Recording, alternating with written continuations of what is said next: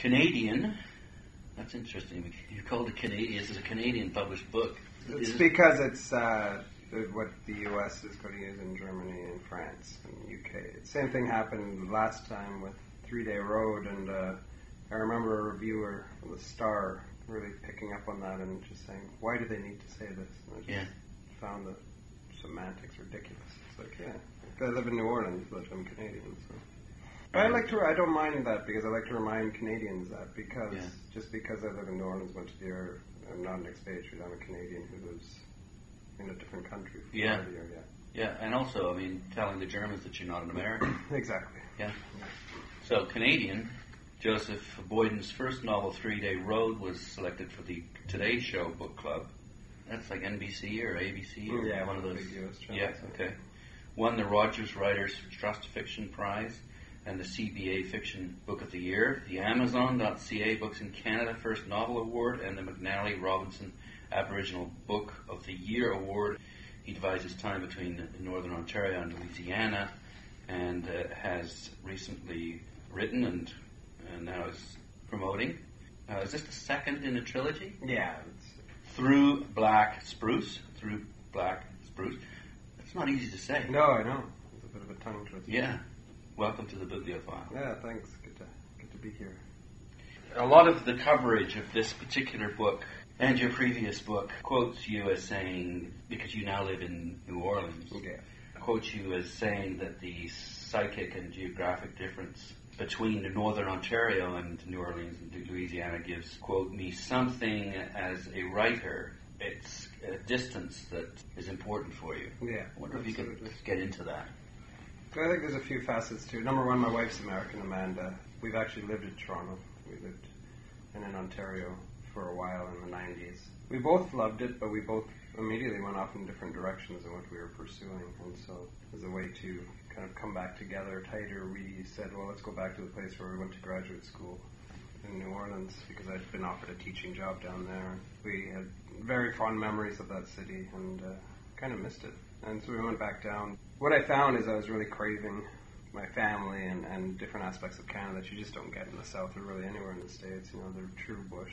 And, there's many beautiful places naturally in the States, but I don't think they're even comparable to what Canada has. You can't just go and disappear into the bush and not see anyone for months if you don't want to. And that's kind of the thing that I'm really excited about. Not that I do it, but I certainly will go in for a couple of weeks. But the idea that you can just escape to somewhere that no other humans are around has always fascinated me. But this whole idea of the psychic distance that I kind of crave for my writing. I'm from a very big family, and as much as I love them, if you live around family, it can become very distracting. So what I do is I come up a number of times to Ontario a year and visit with family and fill up on stories and go up to James Bay and fill up on... Because you used to teach up there. Yeah, I used to teach up there, and I've still got very close friends up there. And I fill up on, the little adventures I do, whether it's snowmobiling or fishing or hunting. Once I'm filled up on that, I just go home and kind of let it all percolate and begin writing about it. I've tried to write in Ontario, and I have written parts of both books in Ontario, but I find that it's being given that distance unlocks something for me, allows me a freedom that I don't find I can find in Ontario, strangely. It's true. The Canadians, known as backpackers, who are known as the partiers around the world, and yet there's also this perception of us as being kind of dull, and yet being able to see what you've got from another place, it gives you a greater sense of appreciation, I suppose, of what you've got. Yeah, absolutely. Yeah. It really does, especially living in a city like New Orleans, which is so different from Canada and Northern Ontario in so many ways, but also similar in some really weird ways. Yeah, and I understand you plan and want to write about those similarities, the sort of love of life. And yeah, I already did something. I did a lecture, the first Chrysler lecture at the University of Edmonton in Alberta. They asked me to be the first speaker, and so I wrote a lecture or a talk called From Mushkegowuk to New Orleans, a Mixed Blood Highway, and I did a lot of comparisons of the two places, and the differences are obvious. I made some similarities, and they went over well. They published in a little book, New West Press, so it was good. Talking about being isolated and alone with nature, Can you articulate that feeling? Well, it's very easy to romanticize it, but it tests you to your, as far as it can. Black fly season in June and July can be horrendous and can drive you crazy, and the winters can clearly kill you very quickly up on James Bay. I do tend to romanticize a little when I'm away from it, but then when I go back into it, it's all right there in my face. But there's always the idea of being the only human within 100 miles or 200 miles or 300 miles, depending where I am, or with my brothers, or, we're the only humans around is kind of an exciting thing for me still. I know it's kind of old-fashioned, but there's something that's really invigorating in knowing that you have to be careful in everything you do, and you have to plan carefully, or you're going to get in real trouble. And it's very exciting. Put you on edge. Yeah, it's some people are adrenaline junkies and they jump off buildings and do all those crazy things. I get more of a slow burn adrenaline, I guess, where I love the idea of taking a snowmobile. Like, for example, with my brother, we took snowmobiles and drove 600 miles straight north from just south of Moosonee, ended up at the Polar Bear Park, in January. Wow. Winter camping. And it's that kind of adventure that I love, I'm always fascinated by the guys who are marching off to the North or South Pole. Yeah, I'm reminded of Branson. Yeah. Achieved heights in all sorts of different areas. Yeah. But there's something really kind of enthralling about being out in true wilderness. Even Algonquin Park, that's true wilderness to me. But when you go to James Bay, it's like it's tough. It's a tough It's landscape. not pleasant. No, I mean, it is can pleasant. be. It can be really pleasant, but it can also, it's not. You have to plan well. You have to be careful. I canoed with my brother and my son through parts of that area way up in James Bay, and it's amazing, but you just always have to be careful. I'm speaking with Joseph Boyden, whose latest novel is Through Black Spruce. Getting a bit literary here, relating your time in isolation in the wilderness brings up the word survival and Margaret Atwood. How do you position what you're doing in the context of Canadian literature? Well, I think I'm... Like roughing it in the bush. Yeah. I think I'm exploring a people in a place that is so rarely explored in Canada, despite the richness and the beauty of the people and the harshness of the people in the landscape. And it's got all of the great kind of elements a writer would want. And so when I stumbled upon, these stories and these people when I went up to live up in James Bay and was teaching on isolated reserves and living in Moosonee, I was just like, wow, this is really what I'm supposed to be writing about. This is great. So it's sort of like a aha? Yeah, certainly. It was a slow aha, because I wasn't able to write when I was living there in more than just little snippets. It's that same kind of thing I was talking about with psychic distance, where there wasn't the psychic distance. I was surrounded and swallowed up by what can be a tough life up there. Worked with a lot of kids who got in a lot of trouble and adults who were in a lot of trouble, but Mostly with drugs? Not even drugs, alcoholism is more, and abusive families and self-abuse. Which is the stereotypical view Absolutely. of white Yeah. Canadians. But then there's the other whole side of, the native experience. They're getting the love of the land, they get out in the bush, the beauty of the country, the beautiful, like there's a lot of people back into their spirituality, or, even if they're into their Christianity, which is the newer religion, there's a real, there's another side to the First Nations that we don't get to see too often. And I try to explore that a little bit in Through Black Spruce, I think I do. What about the actual myths of the Aboriginal people? Have you sort of poured through any of that? Yeah, there's not much written about the Mushkegowuk Cree and their myths and their mythology and their legends. There's a guy named, I'm totally blanking on his no problem. But he's written a couple, he's a Cree from up there. Mm-hmm. And I've read a couple of his books, which are really fascinating, and he just speaks in a very Cree way. But yeah, most of the stories and the legends and the myths, the Wendigo and a lot of the, I'm going to separate the religion from the myths, but a lot of the religion I've learned and practiced is handed down orally still, which is pretty great. So do you go up there with a tape recorder? I have in the past, for sure. I was trying very specifically to get certain things when I was doing that, but I just go up and kind of keep that file folder in my head open and log things. And very few people, at first, I thought, knew any of the myths or legends or practiced the traditional religion.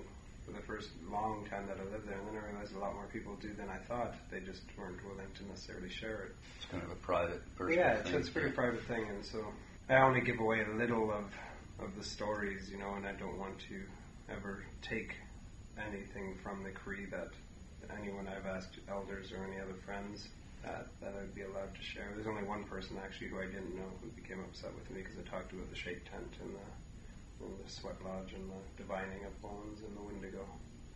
You feel, obviously, a need to be respectful of the tradition. Yeah, you have to. Not to pillage it for your own financial gain or whatever. Yeah, and I've never been accused of that, thank God, because that's certainly never been my intent, and I don't think I'd do that. You know, I think it would become very obvious to an audience if that's what I was doing. Well, it seems to me that, again, this would be a way for you're serving as a sort of a link between the two cultures and to bring some important tradition and knowledge to Canadians who may not, in a way that involves the reader emotionally. It's very funny you said that. I had a very long and heartfelt conversation with a very close relative of mine just before 3 Day Road was to come out, because I was actually wrestling with that. I was like, am I doing the right thing? I'm not taking advantage, right? I don't feel like I am. And he said to me, my relation said to me, no, think of yourself as a bridge between these two places. There's a huge gulf between the Cree of Ontario and the rest of Ontario, and in the bigger picture, First Nations people often, and the bigger culture. And so be that bridge and be proud of that. And that's how both First Nations and white people have responded. The rest of the culture have responded so far to my writing, which makes me very happy. Mm-hmm. Mm-hmm. Well, it seems to me that would be if you hold that as an ambition to be a bridge, what a powerful motivation. Yeah, exactly. And I don't want to call it lofty, because I never hold myself up too high, because I know I'll just knock myself down, but I certainly aim to open up communication at the very least, I hope, between different places and different people. Yeah. And do right by. I hope so, yeah. It's always my aim. This may be a bit crude, but I just wonder, it seems to me that what you're doing is what government should be doing. Has government bought into what you're doing? Like, are you able to get funding to do this sort of thing or not? I've never looked at it. The last time I got funding was the Canada Arts Council, and that was a huge boost for me when I was writing 3 Day Road and really kind of struggling to make ends meet and not knowing if the book was going to get published, and teaching 5 or 6 classes a semester. I applied for a grant and got one, and that was the thing that gave me the confidence to continue. Somebody actually, said, this project's worthy, keep going. Mm-hmm. But I haven't ever approached the government with funding for anything like that. I mean, that certainly isn't something that's foremost in an artist's mind. Yeah. But on the other hand, this just sort of, as I thought about it, this is exactly what a government needs to be doing. Yeah. Anyway. Yeah, it's a tough call, I think the federal government's trying in different ways to figure out how to begin healing, and that's not a white word. In terms of, I think they're using it more as the First Nations word, the idea of the scars that are left behind. Residential school, no matter how, this Went woman who just wrote in the Globe and Mail, this drives me crazy. I don't know if you saw the article or not. She responded to what Dick Pound had to say, that Canada was a land of savages 400 years ago, and she goes, what a dumb thing to say, but he's right, kind of thing. And then she goes on to list basically a racist woman out west who's written a book of trying to dispel the myth of that First Nations people were anything but Neolithic and savages, and she's going to feel a lot of backlash from First Nations people for that. It's, this comparing of cultures and the automatic assumption that one is better than the other. But that kind of whole thing is just starting to drive me crazy, this kind of politicizing.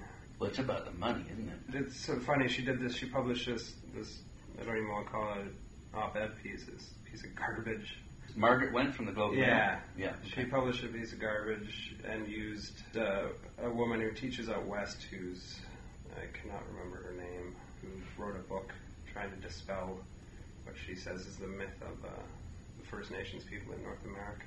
In other words, that Europeans were perfectly within their rights to come in and slaughter and it's all kinds of problems with the arguments that they're setting up, but that's a whole other story. Yeah, yeah.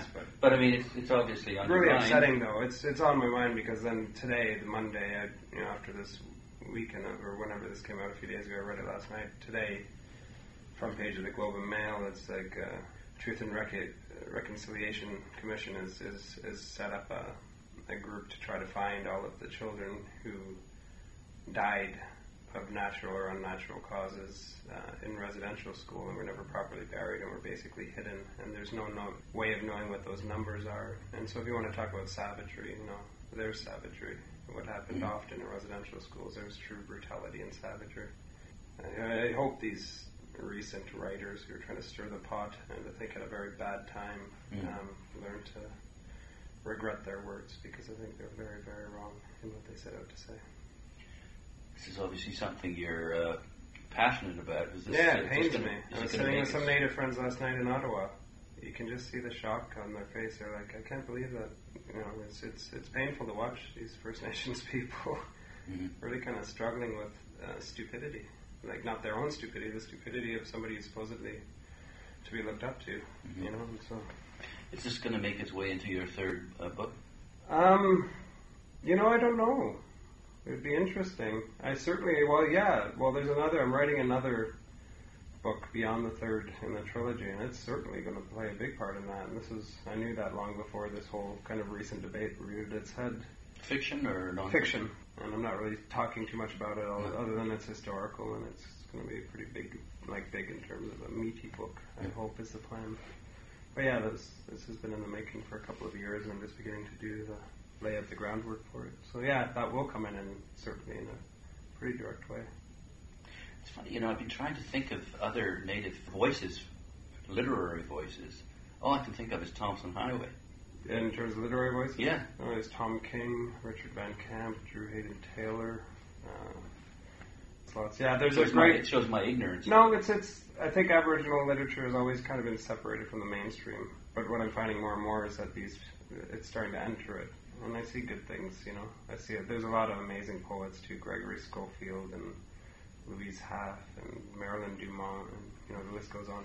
And children's writers, Nicola Campbell. Well, there's Maria Campbell, her auntie, I think it is, who wrote Half-Breed.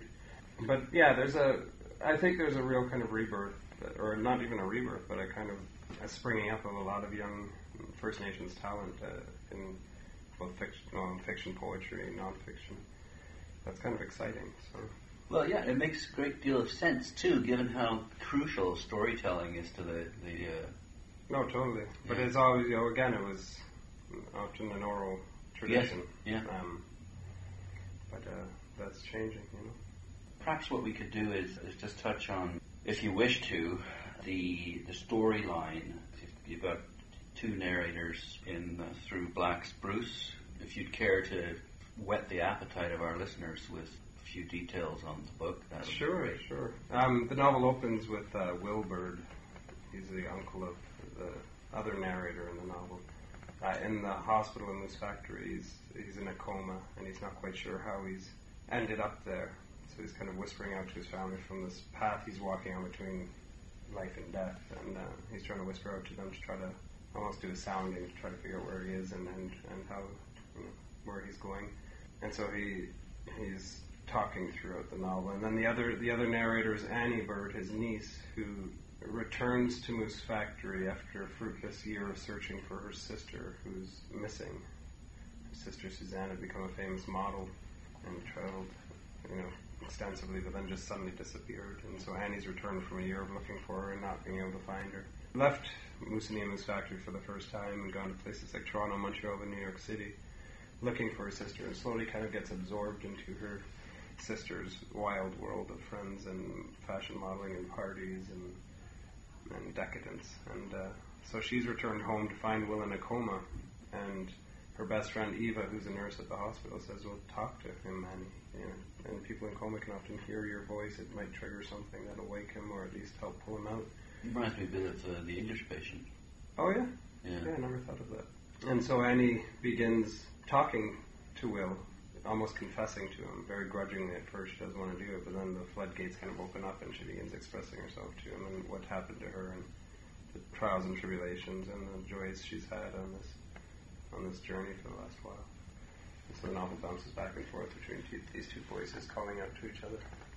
It's been called a comedy. Yeah, I hope so. Because, when you're dealing with First Nations people, humor is a cornerstone of so much. Very dry, eh? Yeah, and I've been with people who are in really bad places, but they'll still laugh and they'll still smile. And so I wanted to get the humor across a little bit in this novel. 3 Day Road, wherever there was room for humor, I would try to slip it in, but there's not a lot of room for humor in a First World War novel, I don't think.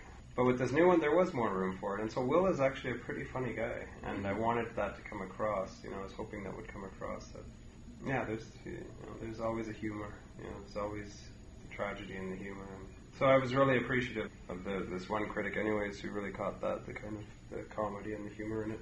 So yeah, even at the most dire of times, there was that comedy. Which makes it that much more poignant. I hope. But, and mistaken identities, too. Oh, absolutely. I think that's one of the themes that has kind of organically emerged from my writing, is this idea of identity and mistaken identity. Same thing in 3 Day Road, same as in this one. And the idea of trying to find yourself in who you are. And, that's really become a big part of my writing. And kind of naturally, I never tried to force it. You'll know if I try to force it, because it probably won't work too well. Well, in fact, that was one of the criticisms that I'd read, was that when you get on a soapbox about native decadence, I think that was, we were talking earlier about arguing against or in favor of a way of looking at history, how that could be detrimental to Yeah. How do you take that criticism? That I got on a soapbox in the novel? Yeah. Huh.